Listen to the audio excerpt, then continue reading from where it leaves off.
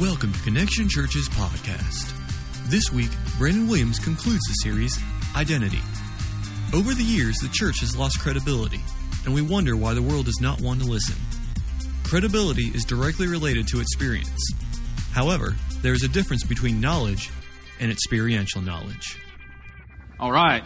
We're wrapping up Identity this week. It's going to be fun today. I'm excited about what has been on my heart all week, and I want to share that with you. We've been looking for the last 4 weeks. Now, this is the fourth week. We've been looking at our identity, what that means to us. Most of the time, the problems I see that people are having, the problems I see that I'm having are typically because I don't know my own identity. I don't know who I am in Christ. And so we've been looking at that. Today, we're going to shift gears just a little bit, and we're actually going to look at the identity of the church and the good or the bad or the ugly of that. And so we're going to be looking at that today. But first of all, I want to pray and ask that God would bless this time, bless this word, and believe we're going to have a good time in the word today. You ready? It's going to be good. Let's pray. God, thank you so much for this opportunity that we have today. God, we just pray right now that your word would be anointed, that God, it would penetrate our heart, penetrate our soul, and begin to rearrange things, God. That God, that we would not only be convicted, but that we be encouraged that all things are possible through Jesus Christ, who died on the cross for us. And God, that now we have the Holy Spirit. Those who believe we have the Holy Spirit that indwells within us. God, I pray that the Spirit of God would overflow in our lives and in our hearts today as this word, God, begins to sink in, and that it would water it, that it would begin to give increase, God, in our lives, so that the fruit of our lives would be honoring and glorifying to you. We just ask you to have your way now. In Jesus' name, amen. Amen. Well, what I want to talk to you about today is looking at our idea as a church. One of the things I was thinking about this week, how many of you hate doing laundry? Anybody hate doing laundry? Yeah, like mostly women, I think, raise their hand. I wonder why that would be. But I hate doing laundry too. I actually don't mind putting the clothes in the washer and the dryer as much as I hate to fold them. Anybody else with that? And as much as I hate to put them up, that's the aggravating part for me. And especially one part, and that's when you come to folding the socks. Anybody else hate that? Because you end up with this big basket of socks, right? We've got this basket, and we just wash clothes, and every sock goes in that basket, right? And you never get them all in the same load, so you end up with all these socks, and you get there, and you start trying to put them together, and I hate doing it because I'm kind of particular about how things match up, right? And so it drives me crazy when I get a sock and I'm like, well, that one kind of looks like this one, but it really doesn't match exactly like that one. And so I'm struggling. It just drives me crazy.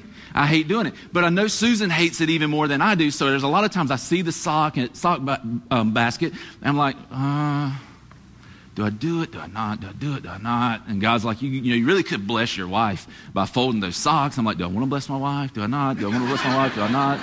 And so then I finally would just break down, and I'm like, all right. And I just sit down in the floor, and we've got, 2 children. Their socks are similar. Now Dake's getting big enough that his socks are kind of close to mine, so I'm having to go through and discern like which socks are which. And so finally it can just get to a point where you just take socks and start putting them together, right? And it's all great and it's good, and you throw them in the drawer. But the problem comes when you go somewhere, like if I go to the gym and I pull my socks out and I put one of them on and it comes up like this high, and I put the other one on and it's like an ankle hugger sock and it's down in my tennis shoe. And then I'm like, now what do I do? Do I go out and what do I do here? And I was thinking about that this week, and I was thinking about how much I hated it as I was folding socks this week. And I was thinking about that, and I was thinking about how bad it is when we end up with mismatched socks.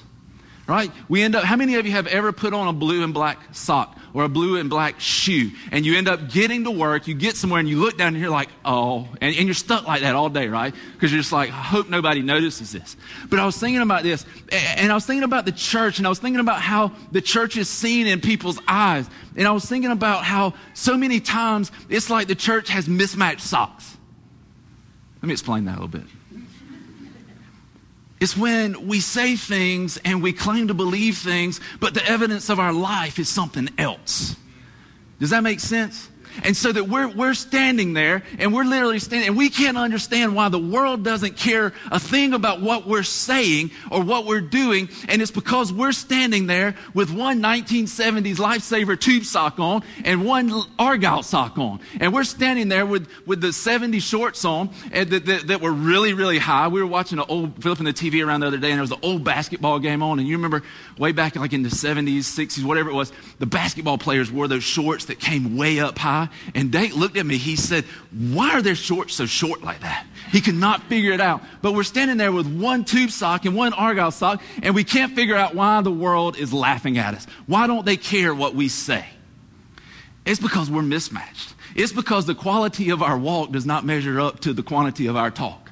It's because of people that come through the doors of the church aren't living out what is actually represented in the gospel. I guarantee you this, if people today who didn't know a thing about Jesus, and believe me, there are more people in this community, there are more people in this country that you would think that don't know a thing about Jesus. If they were to read the New Testament, they were to read about what Jesus taught, they were to read about what the letters say, they were to read Acts and see how the power of the Holy Spirit moved. I'm telling you, if they walked through the doors of the church for the first time after reading the Bible for a year or 2 years and studying it, they would wonder what is going on. They wouldn't understand because it doesn't match up. And so it's like we're the church walking around with mismatched socks. And I want to tell you what it does is it causes us to lose credibility. The reason the world doesn't listen to us, the reason the world doesn't care what we say is because we have lost all credibility with the world. We don't do what God has told us to do. So we've lost our credibility, not just as the church, as the body. I'm not talking about the walls of a building. I'm talking about you and I, the church. We've lost our credibility, not just as a whole, but as individuals. We've lost our credibility. And so today I want to talk about how do we reestablish that?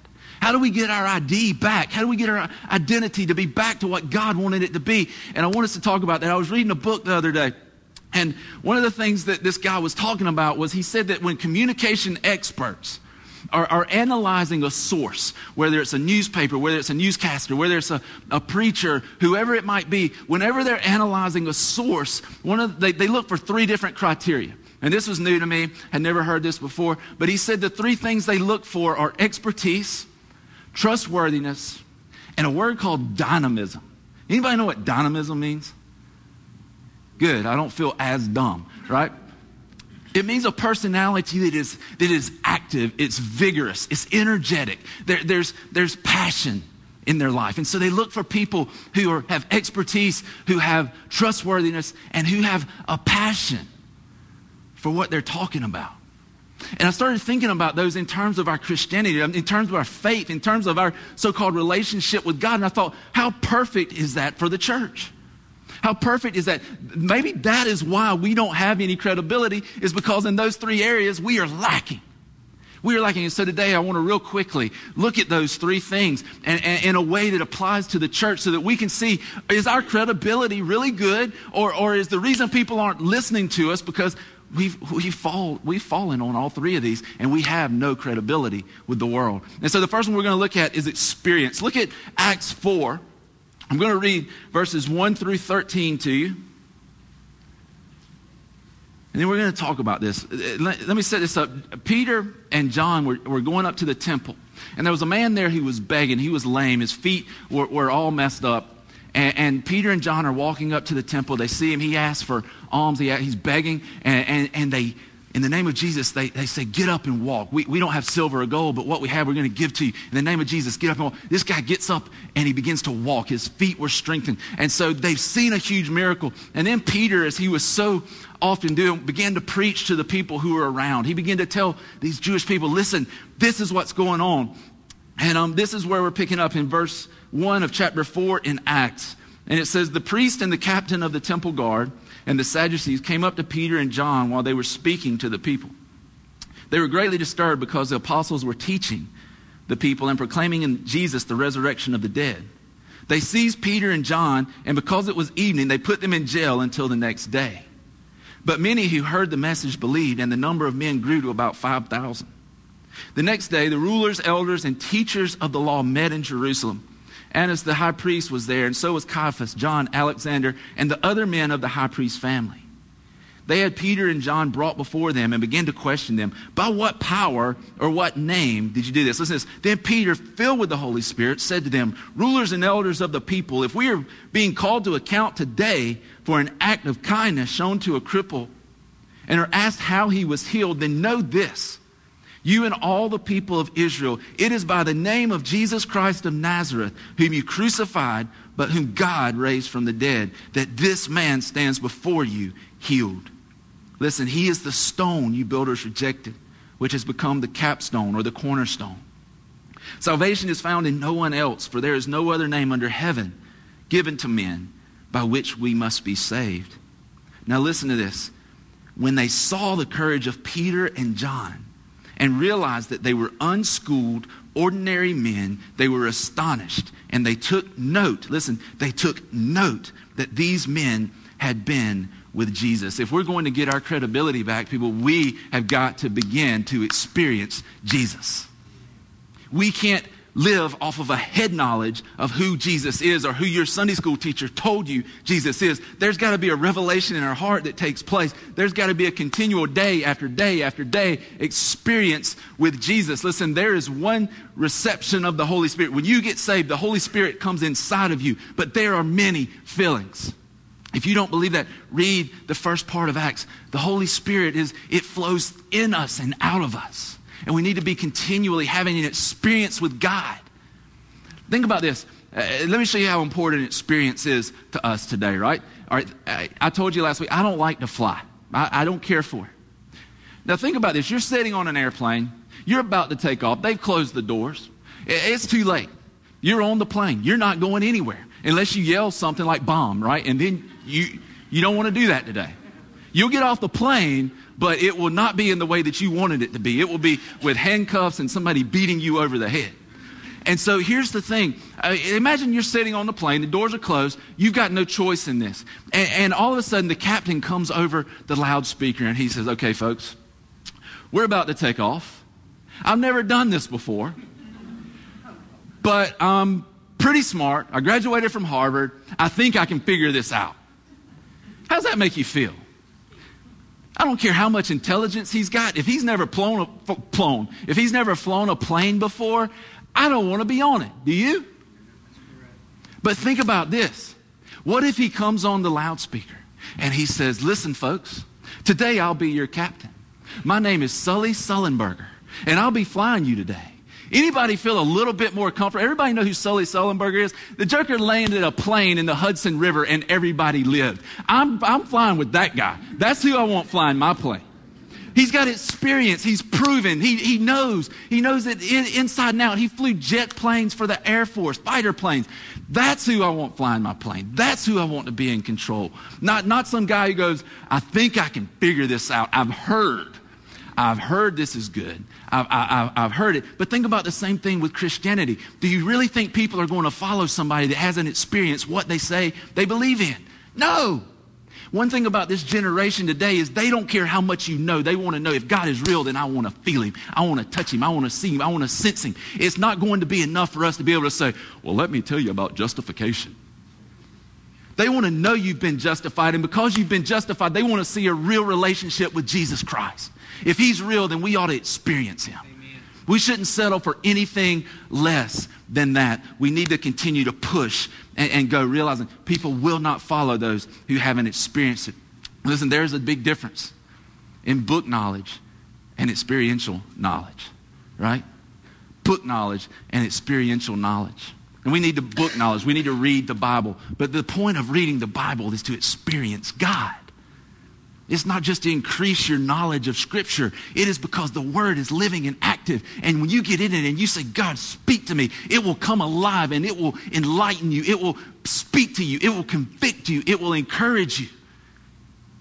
But you got to open it. Prayer is not so that we can be pious and look godly and stand on the corner, as Jesus said, and begin to say, well, I pray this much every day. It's so that we can experience God. It's so that we can begin to know him and not know about him. That's what God has called us to, is to be able to experience it When I graduated with my construction management degree from Georgia Southern, believe it or not, and some of you will find this shocking, I was actually in the top 1 or 2 in my class in that construction major. Not really that impressive if you knew all of us who were in that major, but it is true. And I studied and I did all this stuff. But you know what that got me when I went on my first construction site?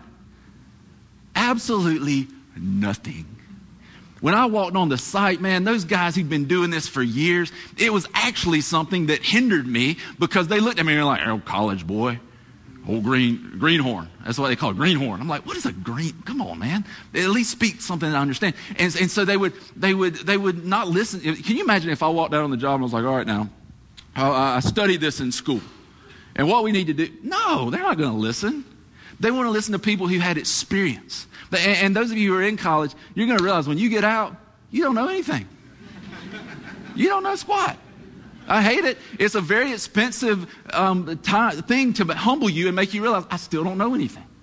But it helps you advance because people look at that and they're like, well, if they can stick with this and do it, realizing that they're not going to get anything out of it, then, hey, they'll probably stick with a job too. And so we got to realize that. We need to understand that people are interested in experiential knowledge. They want to know that we have experienced God. I remember the first time I went on a job site, I was working with a framing crew. I was in that construction major, man. I was like, man, this is going to be great. Give me some experience. I was with a framing crew, and they were rough guys, man. I mean, if I was in a fight, that's who I want on my team, you know. And I'm up there, and I'm putting a fascia board up on the eve of this building. It was actually Dr. Lord's office downtown, the eye doctor. And I'm up there and I'm putting it up there. And I was just excited because for the previous days, I don't know how long it was, all I did was sweep up sawdust and like hand up plywood. So I'm like, man, I got to touch something that like actually matters. I'm getting to nail a nail in. So I'm all pumped up and I'm trying to get that piece of fascia board in. And all of a sudden, the guy looks at me, and I couldn't get it. It was hitting. So I was like, what's wrong with this thing? And this guy with a big, long ponytail, big, rough guy, big hands. I'm like, man, he could kill me. Like, I'd be dead. And he looks at me, and I can't say exactly what he said, but he said, I'll just say this, hey, dummy. Okay? Hey, dummy. That is not exactly what he said. And he says, there's a nail behind it. I was like, oh. Okay. And so I took my hammer, I knocked the nail in, it slid in. Now, as luck would have it, a few minutes later, we're putting up another piece of fascia board. And he couldn't get his end to go in. So I pulled it out and looked at it. Sure enough, there was a nail. So I thought, I'll speak the language. I'll speak the language. And so I said, hey, dummy. There's a nail behind it. The whole job site went silent. It was one of those moments I was like, I'm going to die. I didn't even really know Jesus at the time, but I'm trying to get right. I'm like, oh God, I commit my spirit to thee. And then he just looks at me and everybody else finally just starts cracking up. I mean, the rest of the crew's just laughing. And then he looks down at me and he finally cracked a smile. It was like, oh, I was like, thank God. I thought I was dying. And and then it was so funny. After that, I was one of the boys, man. They wanted me to go drink beer with them. They wanted me to shoot pool with them. We were hanging out, I was like, this is great. And so I became one of the guys. But you know what did it for me is it took some experience. I couldn't be the greenhorn. I had to get out there and show them that I'm going to work. I'm going to be a part of this. I'm going to experience this construction thing before I try to tell you what to do or what you need to do. And people aren't going to listen to us until we begin to have our own experiences with God. You can't live off of my experience with God during the week as I'm preparing a message and in my quiet time just trying to be with God. You can't live off your grandma's experience with God, your parents' experience with God. You have to have your own experience with God. And that's what God wants for us. That's why he died on a cross for us, so there wouldn't be this chasm between us, this valley between us that we can't get to him. He wants us to come and to experience him and to know his love. But for many of us, that is kind of an awkward time. The thing I hear most of the time is, well, I really don't know how to experience God. I don't know what to do. How do you do that? And it's awkward for all of us. I'm just going to be real with you for just a second. The other night, I just felt like the Lord put it on my heart to go back to the back and go to our bedroom and pray. And it's about 7:30, 8 o'clock. The kids are up and Susan's up. And I said, and I really felt like what the Lord has been putting in my heart is I need to model prayer rather than just leading the prayer. They need to see me praying when I'm not just praying for them. They need to know that it's important to Daddy that I hit my knees and I go before the God of the universe and I let him speak to me and not just me speaking to him. And so I'm like, I'm going to model this thing. By golly, my kids are going to grow up. They're going to know Jesus. They're going to... I was fired up. And so I said, I stood up, and as the spiritual leader of my home, I'm going to pray. And if you want to pray, then you can come pray with pious Paul here. You can come pray with me. And so I went back there, and I got on my knees beside the bed, and sure enough, like little ducklings, here they come. And they follow me in there, and I'm like, man, this is awesome. I didn't know what would happen. And so I get down on my knees, and I'm praying, and I just wanted to spend some time just quiet before God. And so I said, guys, sometimes it's good just to listen. It's good just to be quiet and listen. And Jackson's like, oh, okay. And so he's 4. He's like, whatever, let's just get this done. I want some gummy bears or something. And so then Dake, and Susan's like, cool, she kind of understood that, right? But Dake is my inquisitive child. Dake doesn't accept things just because you say them, right? And so Dake goes, how do you do that? How do you hear God, Dad? And I was like, well, you're not going to hear him like you hear my voice. He's just going to put it on your heart. It's going to be impressed in your heart. He's like, I can't do that. Yeah, you can, son. Come on. I can't do it, Dad. I'm like, yes, you can, baby. Come on. Just ask him a question. Just get still and ask him and say, God, what's one thing you're proud of me for this week? What's one thing that I did that honored you this week? And I guarantee you he'll speak to you. No, he won't. Yeah, I can't do this. And he climbs up on the bed and he starts pitching a fit. I can't do this. I can't. I'm like, yeah, we can. And then so finally it was like, and I was like, fine then, just go to your room. Just go to your room. If you're not going to listen, if you're not going to let me teach you, just go to your room. And as soon as he walks out the door, I'm like, what just happened? What just happened? We went for a good family prayer time and he ends up getting put in his room. And I'm like, don't you come out until you're ready to pray. I'm like, what is that? And I tell you that very vulnerable, open story to say this. It's awkward for all of us. It's not easy for anybody. It's not easy for anybody. But are you really going to let the awkwardness and the difficulty of sometimes going before God keep you from meeting with the God of the universe? No. When we really begin to grab hold of that, you move past the awkwardness, you move past the obstacles, and you get to a place where come hell or high water, I'm pressing into God. I'm not letting anything get between me and God. I'm going after God.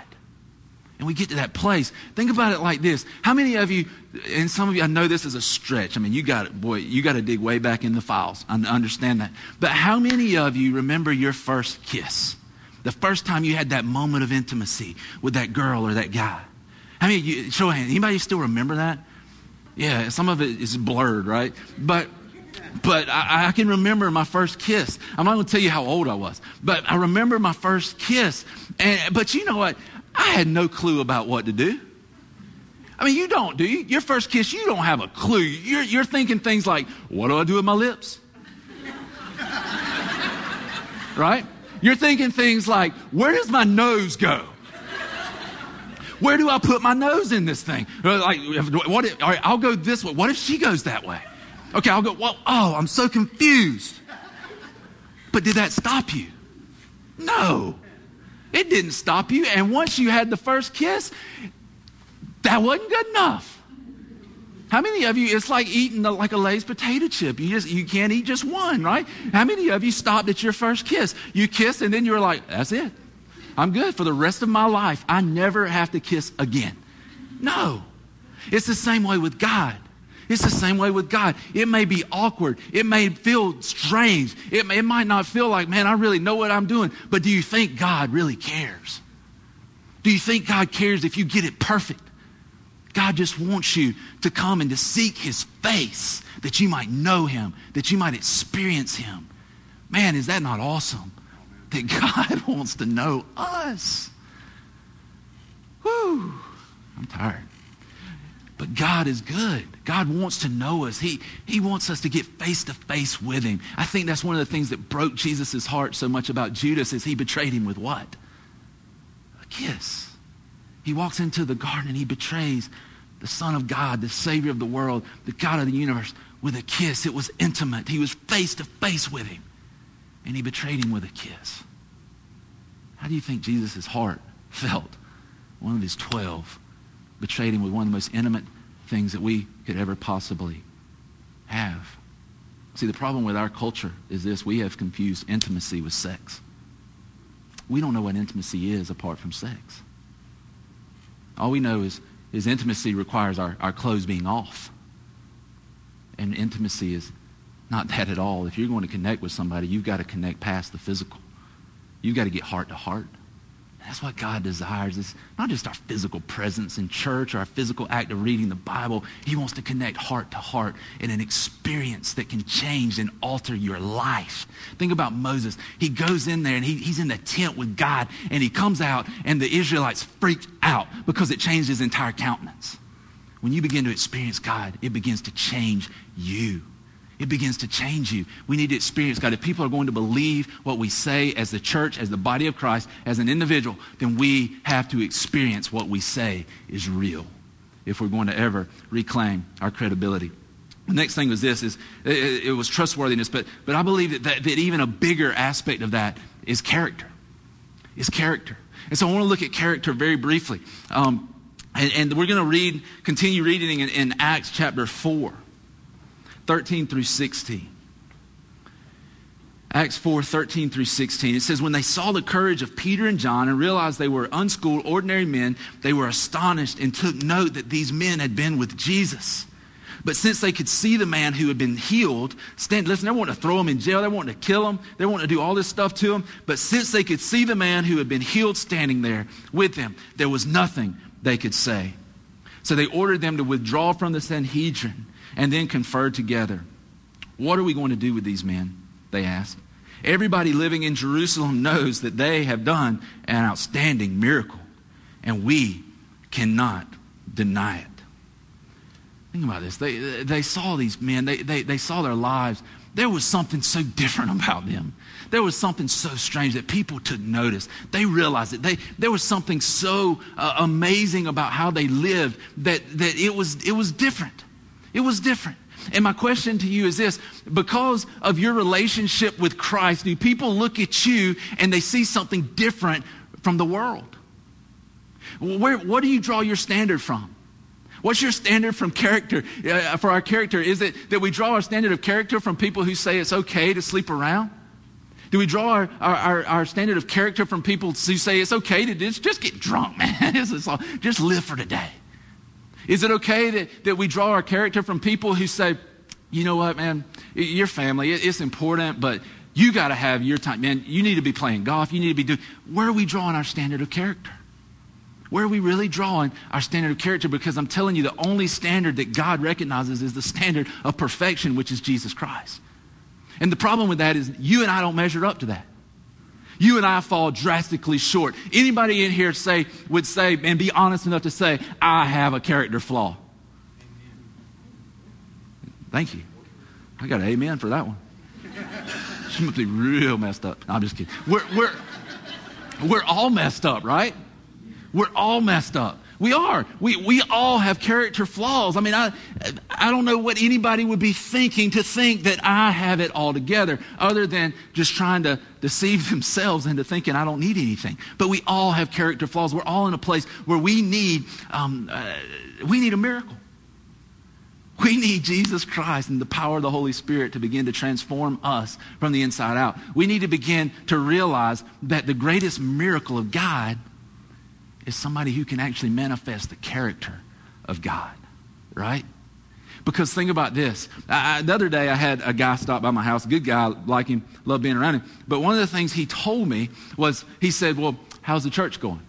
I was like, man, it's going great, man. We are blessed beyond belief. We got some great folks in this church, and God's doing some really cool things, and it's just been awesome to watch God work, and we are just so blessed. And then he looked at me and he said, how about the signs and wonders? Are you seeing signs and wonders? I was like, oh, here we go again. I was like, man, and that's what I did inside, but on the outside, I just smiled and I said, yes, We are seeing signs and wonders like you never thought, like you've never experienced. And he's like, really? And I say, yeah, we see people every week who their lives are being transformed by the life-changing power of Jesus Christ and the Holy Spirit. Is that not the greatest miracle that we could possibly see? That God could take a selfish human being with character flaws and begin to mold and form them into his image. Is that not the greatest? You know you. Is that not the greatest miracle? That you, a selfish human being, and I don't have to know you to know that because it's ingrained in all of us, can actually be formed and molded by the power of the Holy Spirit living in us as we press into God, as we experience God, and he begins to transform us so that we actually display the character of God, which Galatians 5:22 says is love and joy and peace and patience, kindness, goodness, faithfulness, gentleness, self-control. And it goes on to say, against these things, there is no law. In other words, it's exactly what happened with Peter right there. Against these things, against the fruit of the Spirit in your life, there's nothing that anybody can say bad against you. But is that our life story? Or are we manifesting the character of God? And what we need to realize is that our character is a building block. It is the building block of our life. It is what God is using. If you don't have character, nobody is going to follow you. You may be able to dangle a carrot in their face and they may follow you for a while, but when you're talking about something that they will willingly follow you, especially to the cross in our culture today where the name of Jesus is so looked down upon. And I'm telling you, you need to be praying, you need to be studying, because there are days of persecution that will come against the church in the United States of America. If you told me that we would be where we are today 3 years ago, I would have told you you're crazy. But it's happening fast. And so we've got to get to a place where when God is, he's building us with a firm foundation. And listen, the Bible says over in 1 Peter 2:4-9, he says, listen, the stone that the builders have rejected has become the cornerstone. To them, listen, to those who don't believe, to those who don't know, he's a stumbling block. They don't get it. But to you, he's precious. And he says, and you are a chosen people, a royal priesthood, a holy nation, that you may declare the wonders of him who brought you out of darkness and into his wonderful light. That's what God has done for us. But people ought to see that. They ought to see that we have been built on the cornerstone. Listen, the cornerstone in construction back then was the first stone they would lay. It was the most important stone because that determined the rest of the building. That determined the rest of the building. It determined, and this is the way the definition I read of it said it. It said it determined the character and integrity of the rest of the building. If we're not building on that, if that's not our foundation, if we're not allowing God to shape and mold us as we're being built up on the cornerstone, then we will not have integrity. We will not have character. We cannot manifest the qualities of God. How arrogant of us to think that apart from God, we can manifest his character. We can't. You can hide it. You can try to manipulate it, but we cannot manifest it apart from Jesus Christ and apart from the Spirit of God working in us. Would you listen to this? I believe that there are two great problems. We're going to look at these out of Acts chapter 3. There are two great dangers in the church today. I want to share this with you. You may look at this a little bit more in a few weeks, but there are two great dangers in the church today. The first one is this, that the church will not change with its culture. Now, some of y'all just hang in there because I know some of you are like, well, the church ain't going to change the culture. We can't be culture. The world. You know, you get mad and you're like, well, the church is church. You know? Listen to Acts chapter 3, verse 12. See, verse 12 and 13. It says, when Peter saw this, and this is after they've healed this man. He says, when Peter saw this, that the people were coming to them. They were coming to them and they were asking them, you know, what's happening? It says, when Peter saw this, he said to them, men of Israel, why does this surprise you? Why do you stare at us if by our own power or godliness we had made this man walk? Listen to what he says to him. The God of Abraham, Isaac, and Jacob, the God of your fathers, of our fathers, has glorified his servant, Jesus. You handed him over to be killed and you disowned him before Pilate, though he had decided to let him go. Listen to how he appeals to him. He doesn't go to him and say, well, let me tell you about God, Jesus. He doesn't go to him and do that. He comes to him in a way that they understand, in a way that they can relate to. And he says, why are you surprised? First of all, why in the world are you surprised by this? This is the God of Abraham, Isaac, and Jacob, the God of our fathers. This is not some strange God that we invented. This is the same God. who raised Jesus from the dead. He's going to them and he's speaking to them in a way that's relevant. They can understand. If he walked up to them and said, listen, this is Jesus. He's God. He died on the cross. And now you can be forgiven of your sins. They'd have never got it. But he appeals to them in a context that they understand. The context, the way he spoke, and it was wrapped up in a context that they could understand. And listen, the church today, we ought to be relevant to people, don't you think? Don't you think that we ought to be able to speak a language that they understand? Don't you think that when people get mad because there's drums on a stage, that's a little silly? The drums on the stage do not change the truth. The truth is the truth. And the second greatest danger is this. The second greatest danger is that the church will change with culture. Now listen to this. Acts 14. He goes on and he listens to this message. Now, if I preach this message, I think everybody would probably leave. But listen to how Peter addresses him. He says, you disowned the holy and righteous one and asked that a murderer be released to you.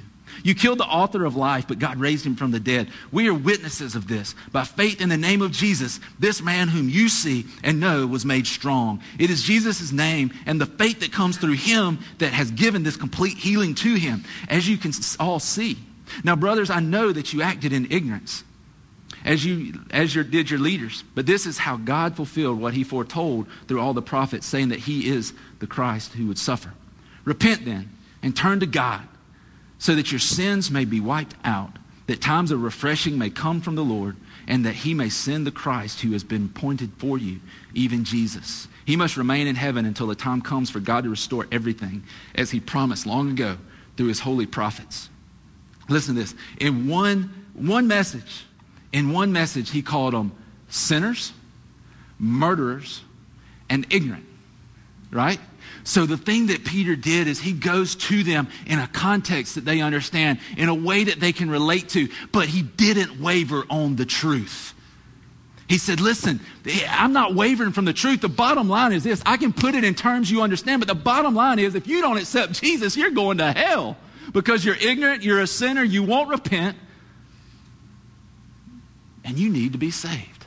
You need to be born again. And those are all church words, and I know most of us probably don't even know what that means, but he's saying, listen, apart from Jesus, you can't come to know God. You can't be in a relationship with him. You need to come and you need to know Jesus. I'm telling you, the church, the one thing we can't compromise is our character. We cannot compromise our integrity. We cannot compromise the truth of the gospel within a context. We can't come up here and because we want to draw big crowds, compromise on the fact that Jesus is the truth, that Jesus is the one who changes lives. Not a band, not a preacher, nothing else. Apart from the Holy Spirit, we cannot change anybody's heart. It's the only way. I'm telling you, I recognize this every week. I'm telling you, and when I'm in my office starting at about 7:30 on Sunday morning, I'm freaking out. I'm like, I don't know what I'm going to say. I don't know what I'm going to say, God. You got to help me, God. You got to help me, Jesus. You know, I'm like just freaking out. Because I realize this and I pray this every Sunday. God, if you don't tee it up, I can't hit it. I can't hit it. If you don't do it, God, I can't do anything. And one of the things that breaks my heart the most is we can preach and we can study and we can sing and we can practice, but I can't make you choose him. I can't change you. It's only when you recognize the hand of God knocking on the door of your heart and you open the door that God begins to change you, that God begins to give you hope and a purpose and a future, that God shows you that even the crap you've been through, I've got a plan for you. And the things that the devil tried to use to hold you back, I'm going to use as a catalyst to propel you forward, just like a slingshot. But I can't make you get that. And that's one of the hardest things for me in ministry, is I can't make you get it. It only comes when we press into God. One time when we were living in Waynesboro, I may have told this, I can't remember what stories I've told. If I've told it again, just nod like you've never heard it before and smile. We were living in Waynesboro, Georgia, and really, don't do that. Just don't do that, right? Just stay away, and you'll be blessed, right? You know that verse that says, everywhere the sole of your foot treads, I'll give you that don't apply there. Just don't go to Waynesboro. But we were living there, And I'd really just started living for God, and I was so excited about it, but I began to feel like I was getting distant from God. Anybody ever been there where you're just on fire, you're loving God, and all of a sudden you just start drifting, and you're getting further and further away, and then I started recognizing this, but I'd found something that was so awesome. It was like that first kiss. I'm like, man, I'm going after that again. I ain't letting that get away. And so I was like, man, I feel myself drifting, but I got to know God. I can't be apart from God again ever in my life. I got to know him. And so one night, Susan's cooking supper, and she's in the kitchen, and she's cooking, I don't know what it was, but she was cooking, and I said, I'm going after God. I'm pressing in. Nose gets in the way, whatever. I don't care. I'm pressing into God. And so I just got up, and I went in our bedroom, right, which is kind of cool because that's kind of the place of intimacy, right, in the marriage. And so I'm going into this place of intimacy, and I literally told God, I said, God, I'm not leaving until I find you here. I'm not leaving. I can't live like I lived before. And if I don't have you, if I don't experience you, I can't make it. And so I get in there and I just sit down. I cut the lights out. It was in the fall of the year. And so it was getting dark early. And I cut the lights out and I sit down Indian style in the floor. And I'm like, I ain't leaving. I ain't leaving until God shows up. And I don't think you can strong-arm God. I think that's what God wants to do, right? He wants to come to us. And so I'm sitting there in the middle of the floor and I'm thinking, I'm going to be here for 2 days. I'm going to be here forever. And I sat there for about 10, 15, 20 minutes, and I'm sitting there. I'm just like, God, you got to show up. You got to show up. I need you, God. And all I can tell you is this, and this may freak you. It may make sense. It may not. But I'm sitting there in the floor, and it's dark. I mean, it's pitch black dark. First of all, I'm thinking if Susan walks in, 2 things are going to happen. One, she's going to get scared to death. I'm going to scare you out of her. And the second thing is she's going to think I am a nut. And so I'm sitting there, and all I can tell you is this. As I'm sitting there with my eyes closed, I'm just sitting silent. I feel this presence of God come into that room like I'd never experienced before. And the only thing I could do was weep. And here I am. I'm like 27 years old, sitting on my Indian style in the floor. And I'm like bawling my eyes out because I could feel the presence of God so strong. And then I'm really like, boy, if she walks in now, she is going to think I'm nutty. But I didn't care because I was in the arms of God. And it was so amazing. And listen, people, that is what we need to have. If our character is going to line up with the character of God, we need to get face to face. We need to begin to be transformed and changed. And we need to begin to press in like we never pressed in before. We need to begin to experience him in ways we've never experienced him before. Even if it feels awkward, even if it feels stupid, then you begin to press in and know God. You begin to allow him to press into you and experience him for yourself. Last thing is this, and we're going to eat some chicken. Kind of getting hungry. Acts 4:18 through 20. This will be a shorter one, promise. 4:18 through 20, it says this. Then they called them again. He called them back up and commanded them not to speak or teach at all in the name of Jesus. But Peter and John replied, judge for yourselves whether it is right in God's sight to obey you rather than God. For listen, we cannot help speaking about what we have seen and heard. We cannot help speaking about what we have seen and what we have heard. And I want to ask you this. Does it burn so much in you that you can't help but talk about Jesus? When you have a conversation with somebody, is the first thing that comes up, is it Georgia Bulldogs or is it Jesus? Is it golf or is it Jesus? Is it football or Jesus? Is it a new purse you bought or Jesus? Or some new shoes you got or Jesus? What's the first thing that comes up? What's the first thing on your mind? Now listen, we can't just all walk up to somebody and say, how you doing? My name's Brandon Williams. Let me tell you about Jesus. Remember, we got to put it in a context they understand. But what's burning inside of you when you're talking to somebody? Are you going into a conversation with them about the Georgia Bulldogs with intent of in a moment this thing somehow, I don't know how, but it's turning to Jesus? God, give me an opportunity to turn this thing. I don't know how the Georgia Bulldogs and football goes to Jesus, but maybe it's about, it's so funny how people strive to get in that end zone, but how many people are really striving to get into heaven?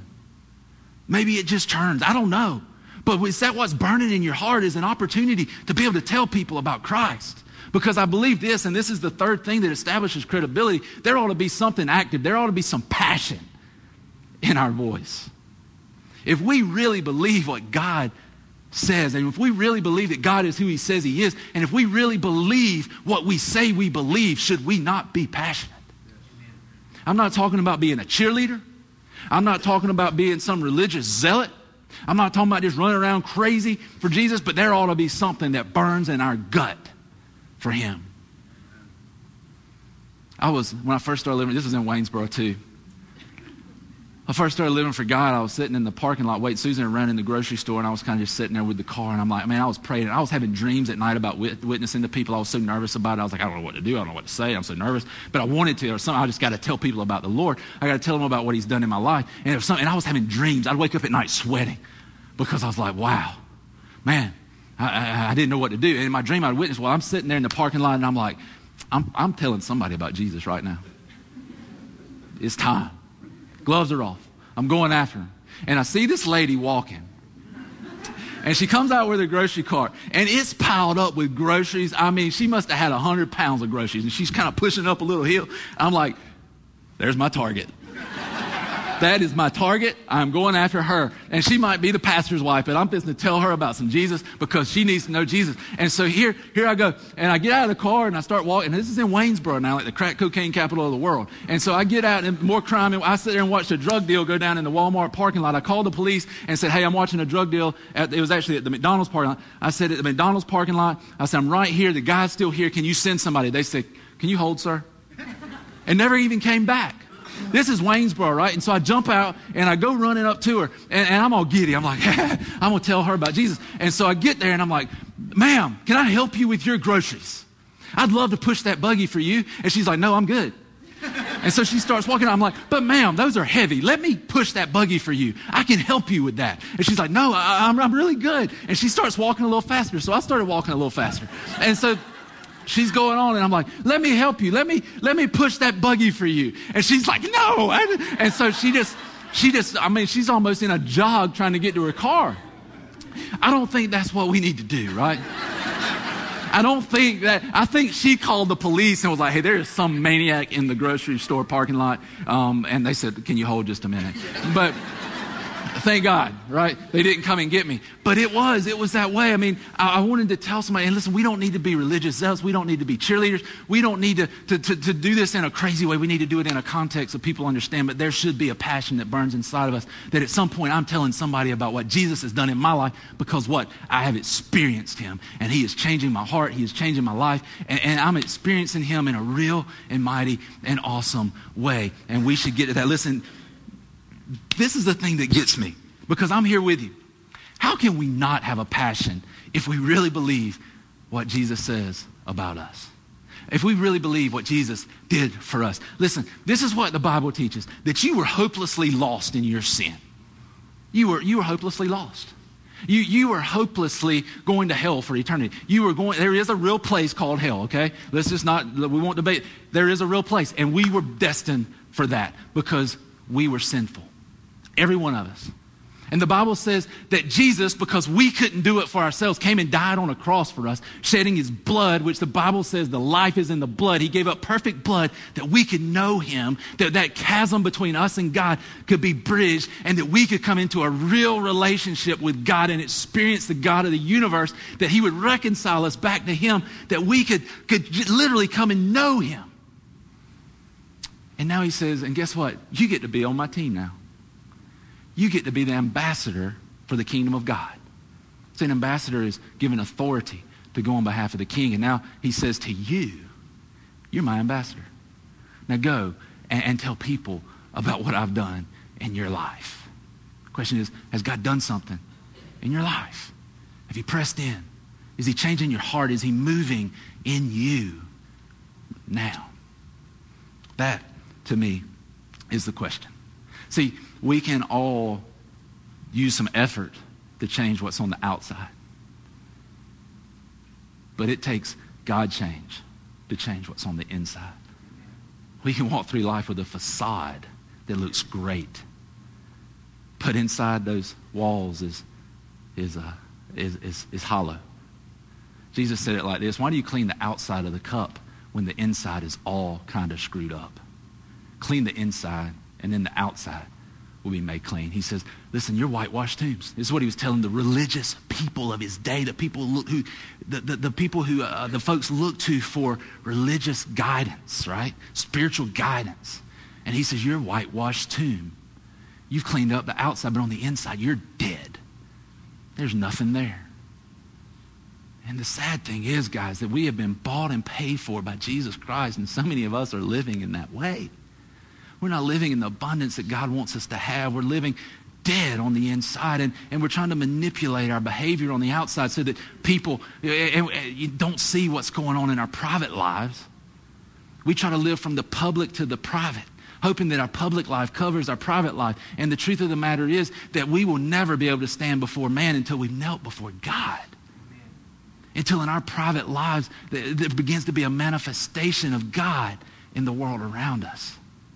And so that's what God is calling us to. What a privilege. And we look at it as like, well, I got to go pray.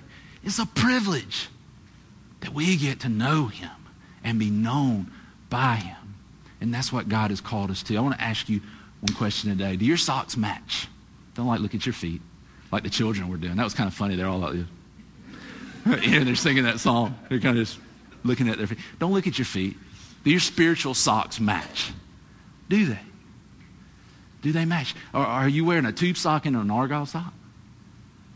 Or are you matching up? Because God's working on the inside of you? That's the question I want to leave you with today. Are you matching up?